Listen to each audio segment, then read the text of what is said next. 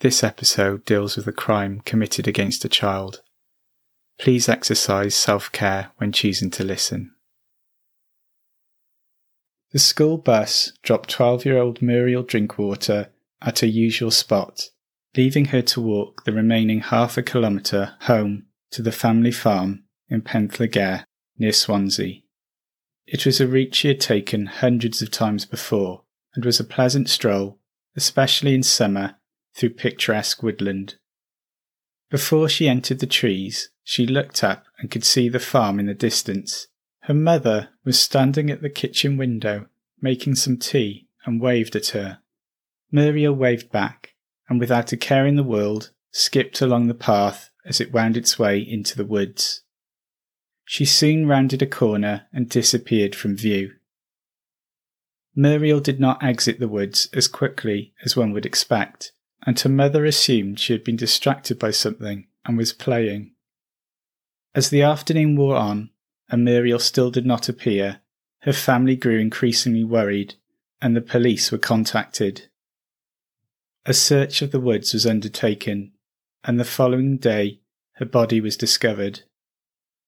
Muriel had injuries to the head and had been shot twice in the chest. She had also been sexually assaulted. This horrific act, dubbed by the press the Little Red Riding Hood murder, took place on Thursday the 27th of June 1946. Over the ensuing decades, a few potential suspects have been put forward, though no arrests have ever been made. The case remains unsolved, but evidence emerged in 2020 which might finally shed some light on this 75-year-old cold case.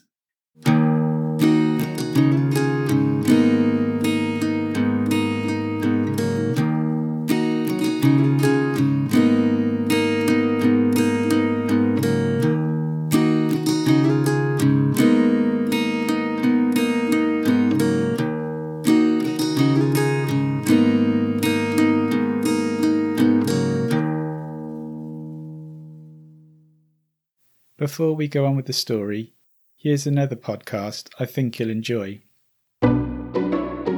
Hi there.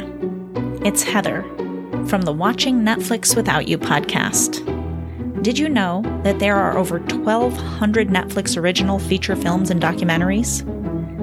And that number is only growing. So I've made it my mission to watch as many as I possibly can. Then, with a delightful guest or guests, disclaimer, more often than not my brother Ryan, we spend an episode rating, reviewing, and discussing a film at length. The first half of every episode is spoiler-free for those who haven't seen it yet, and in the second half, after a very clear spoiler warning, we dive into it. And that's really about it. You can listen to Watching Netflix Without You on Apple Podcasts, Google Podcasts, Spotify, and more.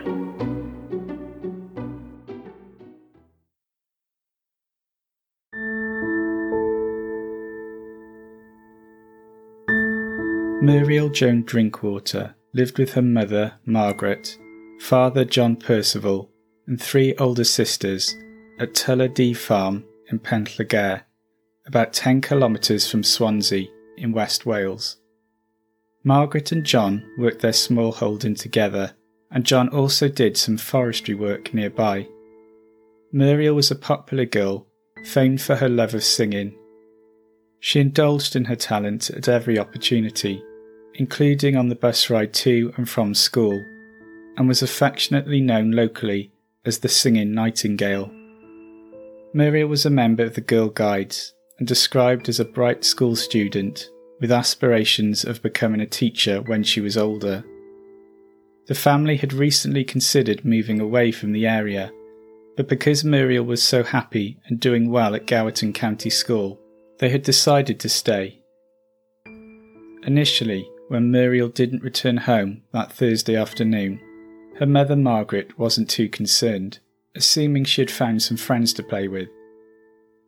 As the hours ticked by, both of Muriel's parents began to feel anxious and decided to round up some friends and go and look for her.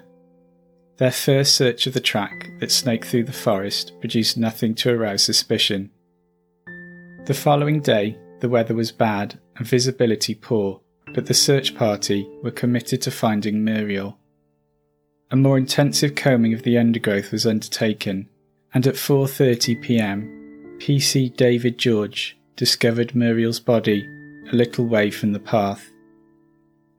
Muriel was found with one arm by her side and the other raised in the air.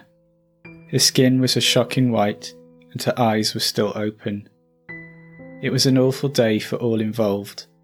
A murder investigation was swiftly underway. The assistance of Scotland Yard was sought by Glamorgan police within hours of the body being found. An autopsy was carried out by the Glamorgan County Coroner, Mr. Wilson, confirming that Muriel had been beaten around the head before being sexually assaulted. She was then shot twice in the chest, one bullet piercing her heart. It looked like the gun used had been a handheld pistol. There were 5 wounds to her head, and it was unclear if they had been made with the butt of the pistol or if another weapon was used. Muriel's funeral followed shortly after, on Tuesday the 2nd of July. A procession of school friends followed the coffin through the village to St David's Parish Church in Penthegare, and a crowd of over 3,000 gathered outside whilst the service was taking place. There is a Home for Little Children was sung by the church choir. Detectives mingled in the crowd, as they suspected the killer may well attend, and they were looking for anyone acting suspiciously. It was the last church service that Margaret and John Drinkwater ever attended. In an interview with Wales Online in 2018, Claire Phillips, Muriel's great-niece, said that the devoutly religious couple could never face going to church again. The outpouring of grief led one police officer to promise that they would move heaven and earth to solve this crime and bring the guilty person to justice. Chief Detective Inspector Chapman arrived from London to lead the investigation. The task was difficult, as local police were at a loss for a motive for the murder. The apparent randomness of the selection of Muriel as a victim led the Western Mail to report that there could be a homicidal maniac on the loose who could strike again. Parents living in the area were scared to let children out of their sight. Within the first week, investigators attempted to piece together the movements of local people. Thousands of statements were taken, and police told journalists there was a good chance they may have already spoken to the killer. A few people were questioned further, but no one incriminated themselves with their answers. The Welsh rain hampered further searches of the woods and undergrowth, but several items were found that indicated a level of planning in the murder and challenged notions of this being a random attack. Cigarette butts and lollipop wrappers were found in bushes nearby, which the police saw as evidence that the man was waiting for Muriel to come by. This looked like it could have been a well-orchestrated trap, suggesting that the killer was familiar with Muriel's schedule and was possibly even known to her personally. The most significant item discovered was the gun, which police released pictures of as it was an unusual weapon that had also been additionally modified. They were sure someone would recognise it. The gun was made for the American military between 1914 and 1918, but police believed it was issued to a soldier during the Second World War, which had ended only a year before. It was a Colt 45 automatic pistol, number 1142684, but the handle had been altered and now had a Perspex plastic grip. The original wooden handle was prone to breaking, and the new plastic grip had been painted or enamelled. The grip might have been made in a local youth club where teenagers had the opportunity to try their hand at various crafts, like making plastic toys and ornaments. People were asked to come forward if they remembered anyone making something like this. A significant number of American infantrymen were stationed near Penthegare during the Second World War, and it was thought that the soldier originally issued the gun, then sold it locally. In the hope of finding the buyer of the gun, inquiries were made in America, and pictures of the modified gun were also circulated there. One thing that the investigation team found particularly perplexing was the fact that no one had heard gunshots on the day of the murder. The gun did not appear to have been modified to fit a silencer. Muriel was shot at very close range. Had this muffled the noise? Or perhaps another object or piece of clothing had been applied to try and dampen the sound. Police suspected that another instrument may also have been used to hit Muriel on the head, so an army bomb squad was drafted in with metal detectors to continue the hunt for clues. Nothing came of this. The search team did not find another weapon. The finding of this particular type of gun led investigators to suspect Muriel's case could be linked to another murder that had occurred a month earlier, 135 kilometres away in Bristol, England. An American Colt .45 pistol was used to shoot dead Robert Perrington Jackson, the manager of an Odeon cinema in Bristol. No link was definitively found between these crimes, and in 1989 a petty criminal from South Wales, Billy the Fish Fisher, made a deathbed confession to Mr. Jackson's murder, saying it occurred during a botched robbery. Despite this confession, the shooting remains the oldest unsolved murder in Bristol. Stories began to appear in the paper about another murder of a young girl in the village of Forcombe Green in Kent, England. Kent is around 390 kilometres from Swansea. 11-year-old Sheila Martin went missing in the late afternoon on the 7th of July 1946, whilst playing on a swing at the back of her house. Less than a kilometre away, 8,000 people were gathered at Brands Hatch Racing Track to watch the motorcycle speedway. Her body was found just after midnight, and she had been strangled and sexually assaulted. Police said that she had been the victim of a diabolical attack. The timing of these two brutal attacks occurring so close together has led to much speculation over the years regarding whether Muriel's and Sheila's murders were at the hands of the same killer.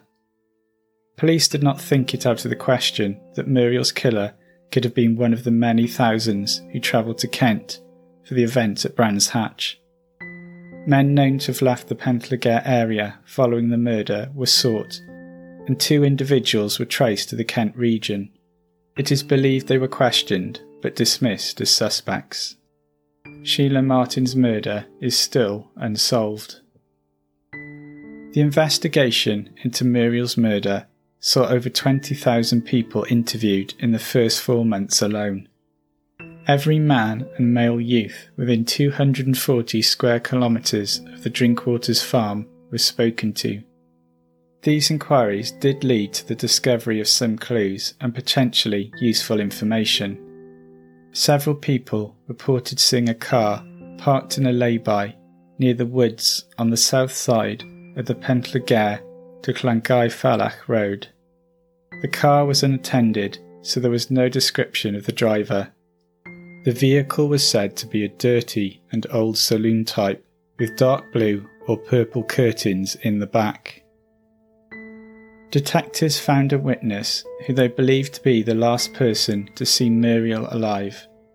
13-year-old Hubert Hoyles had visited Tulladee Farm to purchase some fresh eggs from Margaret Drinkwater. He lived close by and returned to his home from the Drinkwaters farm along the same path through the woods. As he did so, he came across Muriel heading in the opposite direction towards her home. Hubert told police that he saw nothing suspicious in the woods, and Muriel seemed fine when she passed him. When police questioned him, he did say that he had seen a man lurking in the woods 3 weeks earlier. He said the man was somewhere in his 30s, smartly dressed, and had distinctive, thick, fluffy hair. The stranger had come out from behind some trees and approached Hubert, asking him what he was doing there, and then told him to get a move along and leave. The man spoke with a local Carmarthenshire accent. Police released a description of the man to the local community. Unsurprisingly, this man did not come forward to the police and was never able to be identified. Unfortunately, for many decades, Hubert had a cloud of rumours surrounding him and his involvement in the murder. Hubert was completely innocent of any wrongdoing, as was confirmed much later. We will come to that shortly. A little over a week after the murder, a police officer from Pentlaguer received a postcard with the following written on it, quote, "I am the man you are looking for. Wouldn't I be a fool to give you my address?" End quote.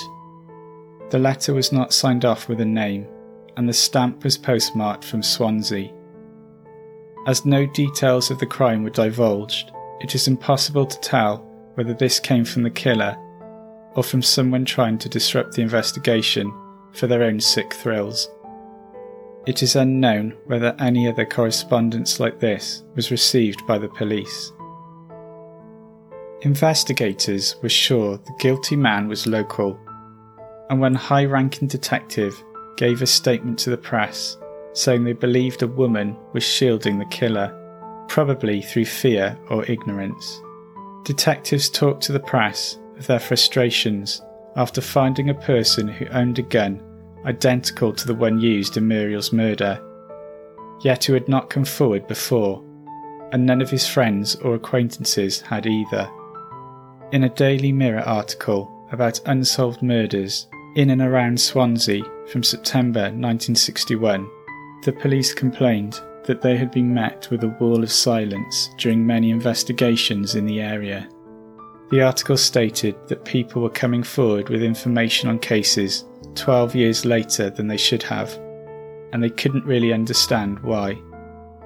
The article specifically mentioned the Muriel Drinkwater case and said that police were baffled by the tight lips of locals. At the time, members of the local community, I am sure, would have disagreed with this analysis and pointed to an investigation that simply didn't have the answers and was attempting to point the finger of blame elsewhere. In September 1946, 4-year-old Norma Dale disappeared from near her home in Tang Hall, York, England. York is 450 kilometres from Swansea. Her mother last saw her daughter when she popped into the kitchen to grab a bun to eat and then returned to play outside. A local boy said he was playing with Norma on some wasteland when a strange man appeared wearing a Trilby hat. He told them not to play there, then offered Norma some money to buy an apple. Norma's body was found the following morning, although in a place already searched. She had been strangled. There was no evidence of sexual assault. This murder is often referred to as the Red Shoe Murder, as one of Norma's distinctive red dancing shoes was missing. Norma's death was the third child murder in 4 months in the UK. Police at the time considered whether they were all linked, but no proof of a connection was produced. A cousin of Norma Dale has written an unpublished book naming who he believes Norma's murderer to be. The name has not been released. Like those of Muriel Drinkwater and Sheila Martin, Norma Dale's murder is still unsolved. The inquest into Muriel's death was postponed in August as the police wanted to question more people and gather more evidence, so it was not until November 1946 that it was reconvened. A verdict was given of murder by person or persons unknown. Sadly, no arrest followed, and the case went cold. It is now one of the oldest unsolved murders on police records in Wales. The Drinkwater family soon moved away from the area, and parents Margaret and John have since passed away without seeing their daughter's killer brought to justice. Speaking in 2008, members of the extended family said that they were seeking justice and wanted to see the killer sent to jail, regardless of his age. Generations of the Drinkwater family have been affected by what happened, and speaking to Wales Online in 2018, Claire Phillips, great niece of Muriel, said that finding the culprit would help the existing family come to terms with what happened. After many decades of inactivity, a police review of the case was undertaken in 2003. Developments in technology and forensics gave investigators hope that new evidence could be found. Going through the old case notes, it was established that semen was definitely present on the clothing of Muriel when she was found. Try as they might, no trace of Muriel's clothes could be found in police storage, and it was presumed they had been lost forever. The gun was still in evidence and was tested for prints and DNA. Regrettably, it had been handled so much in the intervening years that nothing of use could be gleaned from the testing. 5 years later, in 2008, the case was investigated again. Astonishingly, the cold case team were able to discover a box tucked away in a musty storeroom containing evidence relating to Muriel's case. The clothing that was thought to have been lost was inside, including a blue raincoat which had a yellow circle drawn on it, indicating a point of evidence. Nothing was observable to the naked eye, but on further examination it was revealed to demark a semen stain. From the stain, a partial DNA sample was able to be extracted and checked against databases. No matches were found, but the sample was able to once and for all clear Hubert Hoyles as a suspect. The team was also able to track down a cousin of Muriel, Martin Phillips, and were able to rule out John Drinkwater as a suspect. There had always been cruel whispers that Muriel's father may have been the killer. There were even some detectives who suspected him, so it was a relief to finally be able to exonerate John. The stain on the coat is believed to be the oldest piece of evidence in the world from which a DNA profile has been successfully extracted and put to use in a cold case. In 2007, shortly before the case was reinvestigated, a cold case researcher and author, Neil Milkins, put forward a suspect for the murders of both Muriel Drinkwater and Sheila Martin. The man he named was a convicted murderer of young girls, and someone we briefly mentioned in episode 3 of Persons Unknown. In that episode, Harold Jones was mentioned briefly as a possible suspect in the abduction and murder of Carol Stevens in 1959. Harold Jones hailed from the town of Abertillery, Monmouthshire, South Wales, and in 1921, at the age of 15, he murdered 2 schoolgirls. Frida Burnett went to Jones's place of work to collect some seed for the family's pet bird. Jones tricked her into coming with him to a shed where he sexually assaulted and strangled her. He came under suspicion straight away, as he had dropped a handkerchief at the scene, and it was easily identified as belonging to him. He was prosecuted for the crime, but was found not guilty due to a lack of evidence. The people of the town actually celebrated as they believed he had been framed by the police. Jones was a popular figure in the town and was renowned as a good musician, particularly as an organist. There are stories of a party atmosphere and Jones being carried high on the shoulders of his neighbours through the street. He was even awarded a gold watch to commemorate the victory he had won in court. Milkins, speaking to Wales Online in 2007, said that one of the first people to speak to Harold Jones after he was found not guilty was a neighbour named George Little. George congratulated Jones and said everyone had been behind him, as they all knew he was innocent.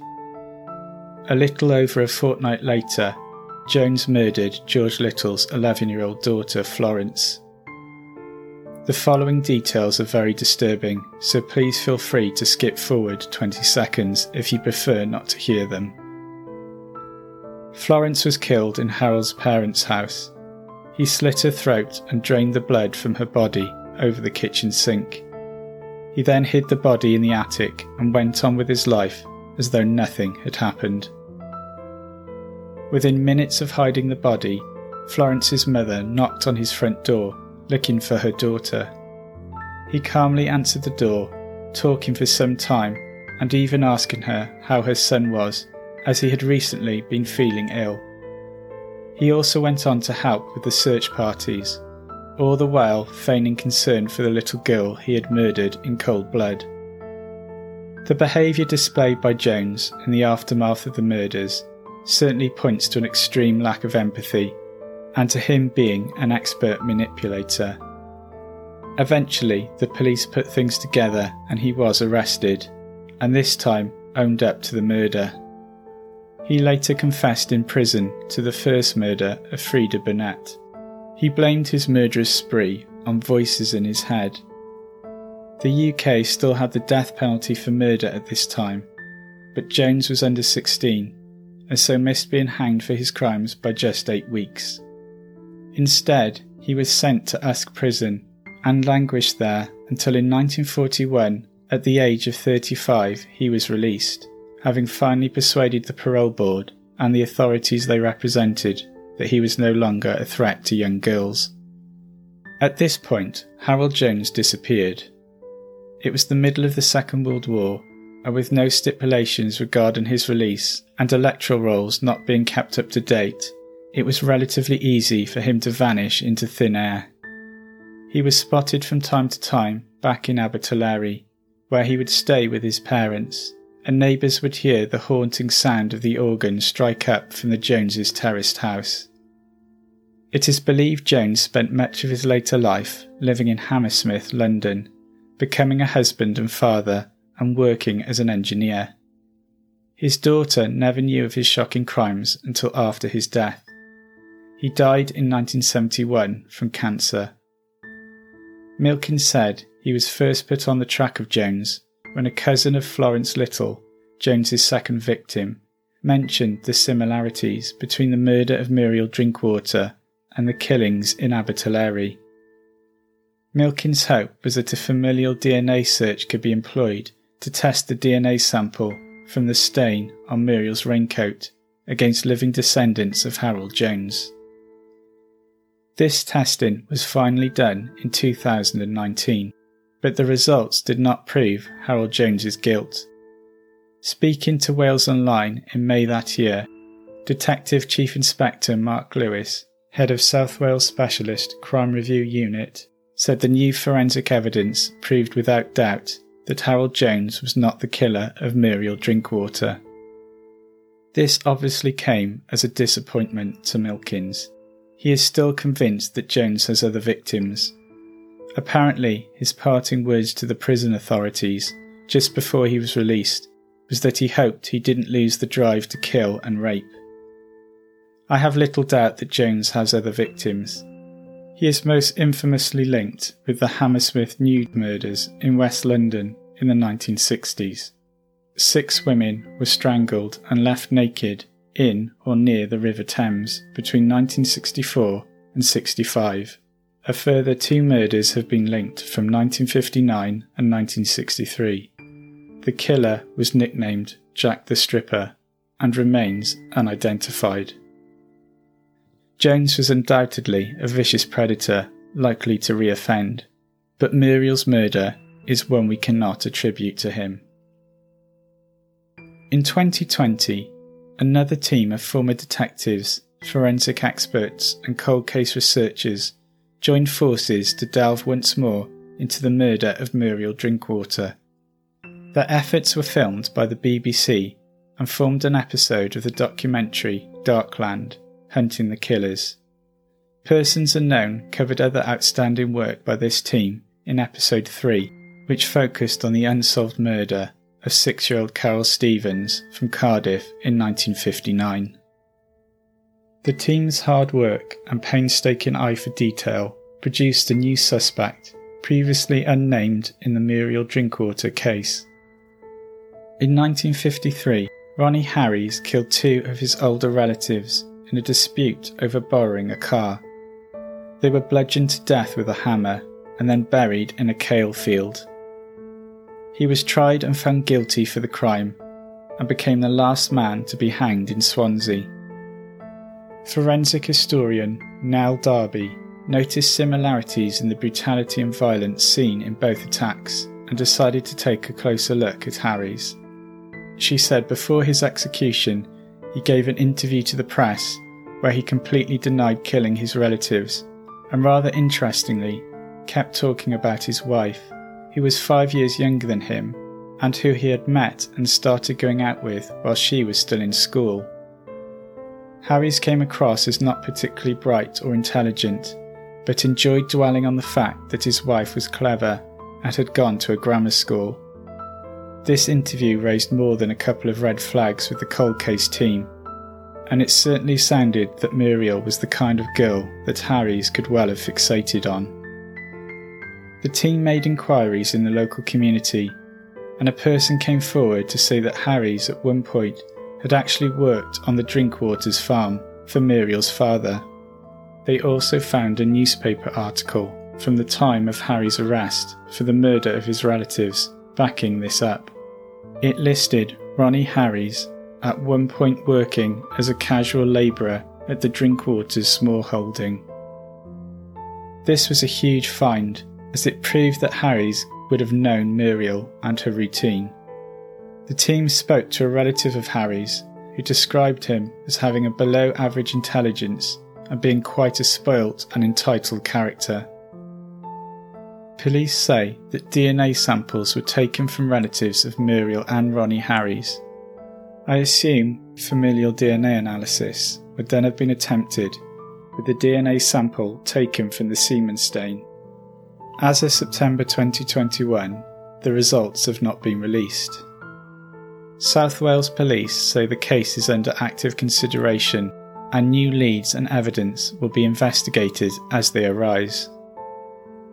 A brand new discovery by the cold case team was the finding of a book once owned by Muriel Drinkwater in a Carmarthenshire second-hand bookshop.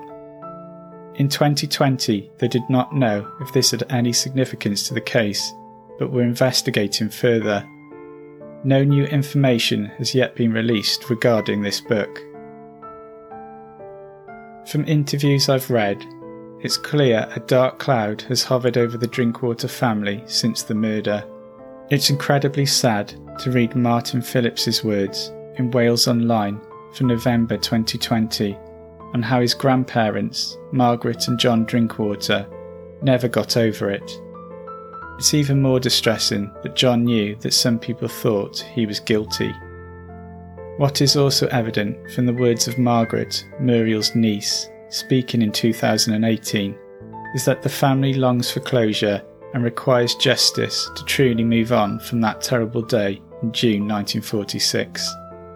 Even after all this time, there is still a chance the family will get some answers and find out the truth. If there are any announcements from the police regarding the familial DNA tests, I will update you.